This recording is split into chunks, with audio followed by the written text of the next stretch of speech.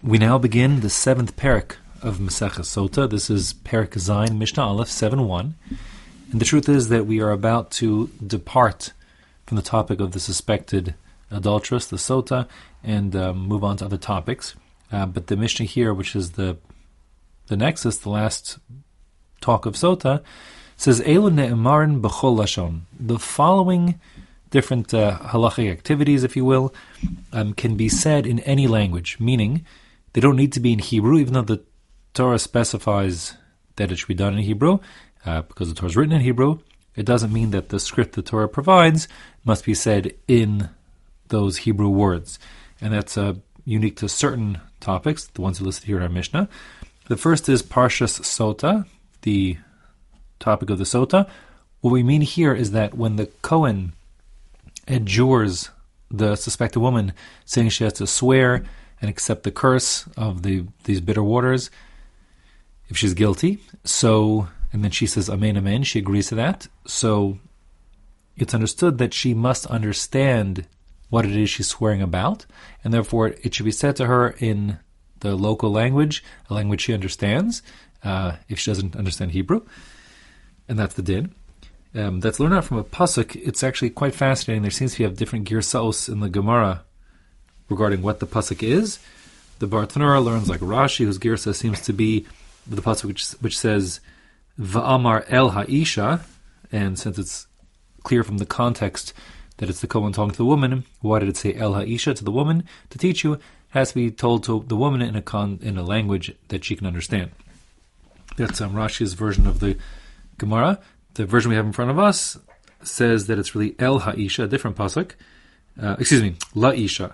Ba'amar HaKohen La'isha. And that extra La'isha, again, same kind of idea, teaches us it has to be a language she understands.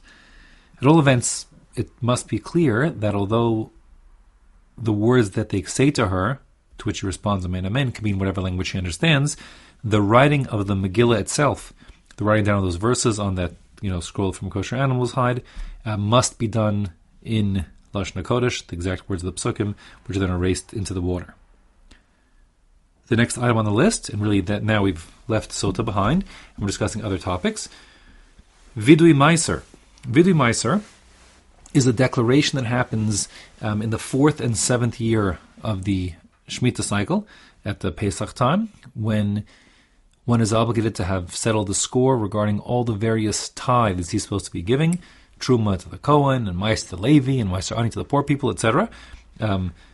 Meiser Sheni to have been eaten or redeemed in Jerusalem or redeemed onto a coin. So he has to make sure everything is settled up. There's like a deadline. And that deadline happens twice every 7 years. And then at the conclusion of that, at the end of Pesach, he makes a declaration. And that declaration, it's found in Devarim, Perik Chavav, starting from Pasuk Yud Gimel. The person declares, Bi'arti Kodesh min habayis, I've gotten all the sanctified foods from my house, V'gam nasati leLevi, V'lager v'liyasom, V'lamana. I gave what I was supposed to give to the Levi and to the convert, the orphan, the widow. Kechol mitzvascha asher tzivisani, like you commanded me. Lo varti mitzosecha v'lo shechachti. I didn't transgress anything, I didn't forget. And it goes on. At the end, the reason why he says this declaration is because there's a request that one makes, sort of for reciprocity. He says, just as I did everything you asked me to do, so now, the parsha ends. I'm skipping some words, but it's fine.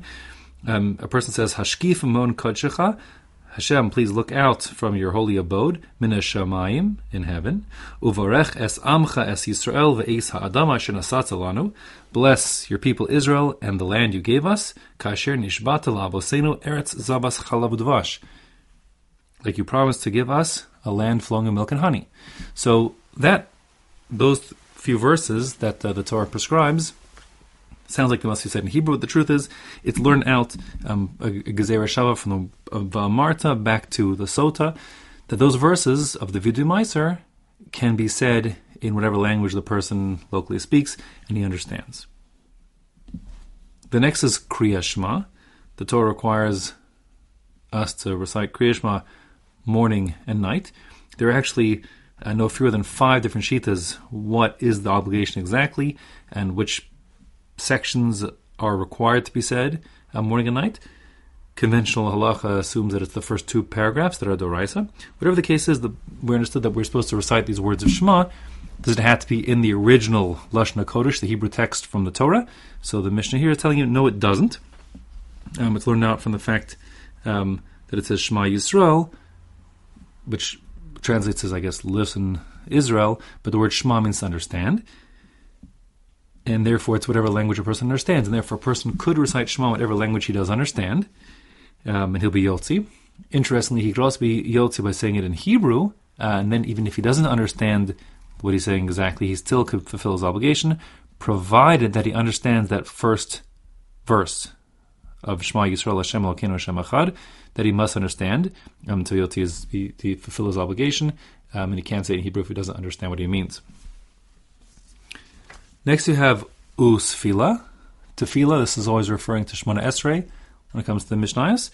So the Amida, the Shemona Esrei, can be said whatever language a person speaks, not just in Hebrew, notwithstanding the fact that the ideal is Hebrew, because the Anshe Knesset Gadola, the men of the Great Assembly, of whom there were some members that were prophets, established the exact formula of the Shemona Esrei, and it has tremendous spiritual potency and secrets there. But if a person prays in whatever language he understands, that's acceptable, in as much as prayer is a request for mercy, and therefore it's establishing a relationship which can be done in whatever language a person understands. It's not based on a verse, it's based on a svara and basic logic.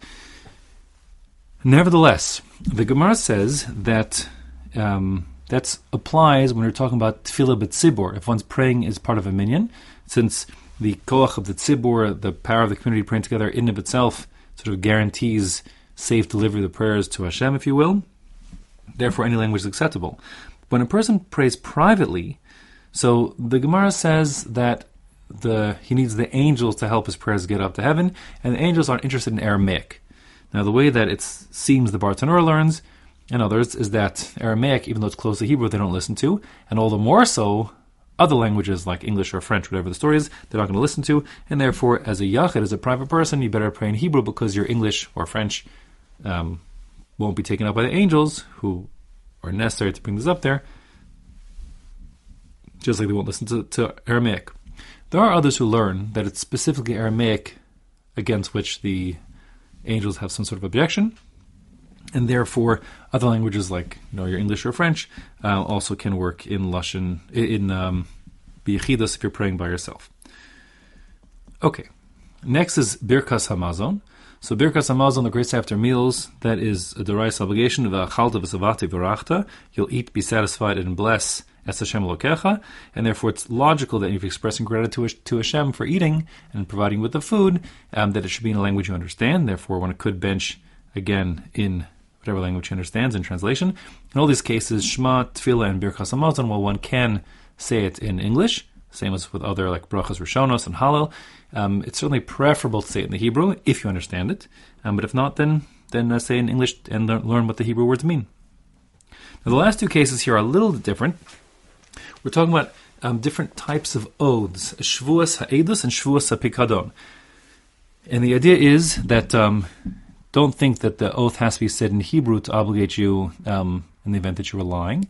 No, even if you swore in a language you understood and it was, let's say, English, another language, so then you're obligated for the consequence of having not told the truth. So there are two different cases here. Shvuas Ha'edus literally means an oath regarding testimony, is where a person, let's say, is called Reuven. Reuven knows facts that could help Shimon win his court case, some sort of like monetary court case, and therefore Shimon says, Reuven, please testify on my behalf, and Reuven denies knowing the facts. He says, I don't know what you're talking about, I don't know the facts, I wasn't there, and he denies it. And Shimon, of course, can only do so much to get Reuven to testify, and if Reuven insists he doesn't have any information regarding the relevant testimony, so Shimon can adjure Reuven, he can force Reuven to take a shvuah to swear he doesn't know the facts.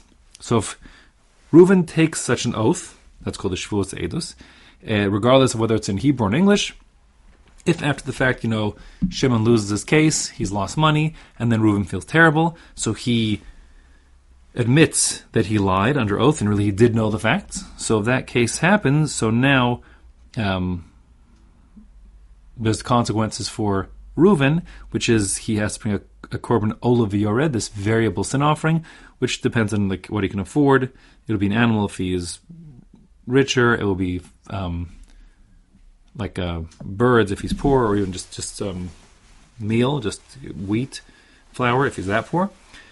Whatever the case is, the point is that he's liable to bring this olav v'yored even if he swore not in Hebrew but in whatever language he understood. That's also learned out from the pasuk, because it says v'nefesh ki sechata v'sham'ah kol Allah, and the sham'ah that he heard tells he has to understand whatever language he understands, even English, whatever the story is. And the final case is shvuas hapikadon. Now, literally, the word shvuas hapikadon means an oath regarding a deposit. But the truth is, it's nothing to do with the deposit per se.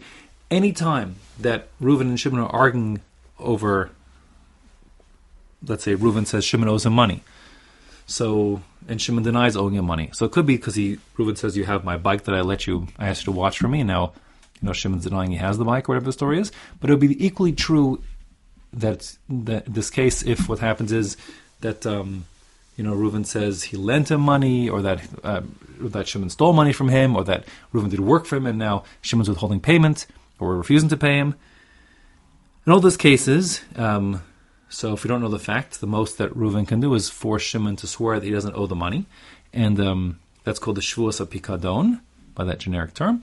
So again, the oath can be taken in any language, not just Hebrew, and then if it turns out that Shimon later on says, I was lying, I really do owe the money, so then the consequences are that Shimon has to give what he owes. He has to add an extra chomesh, which is essentially 25% penalty, and plus he brings a special korban, a kind of asham, that's like a guilt offering. Now, the point is that even if Shimon swore not in Hebrew but in some other language he understood, that's fine. He has to swear in a language he does understand. He's required to understand the oath, like the Sotah. So when it comes to the Shvuas Eidos, near the Shvuas Pikadon, whatever language it is, that will, if it turns out to have been a lie and he admits it, then it'll obligate him in the consequences as I described them before.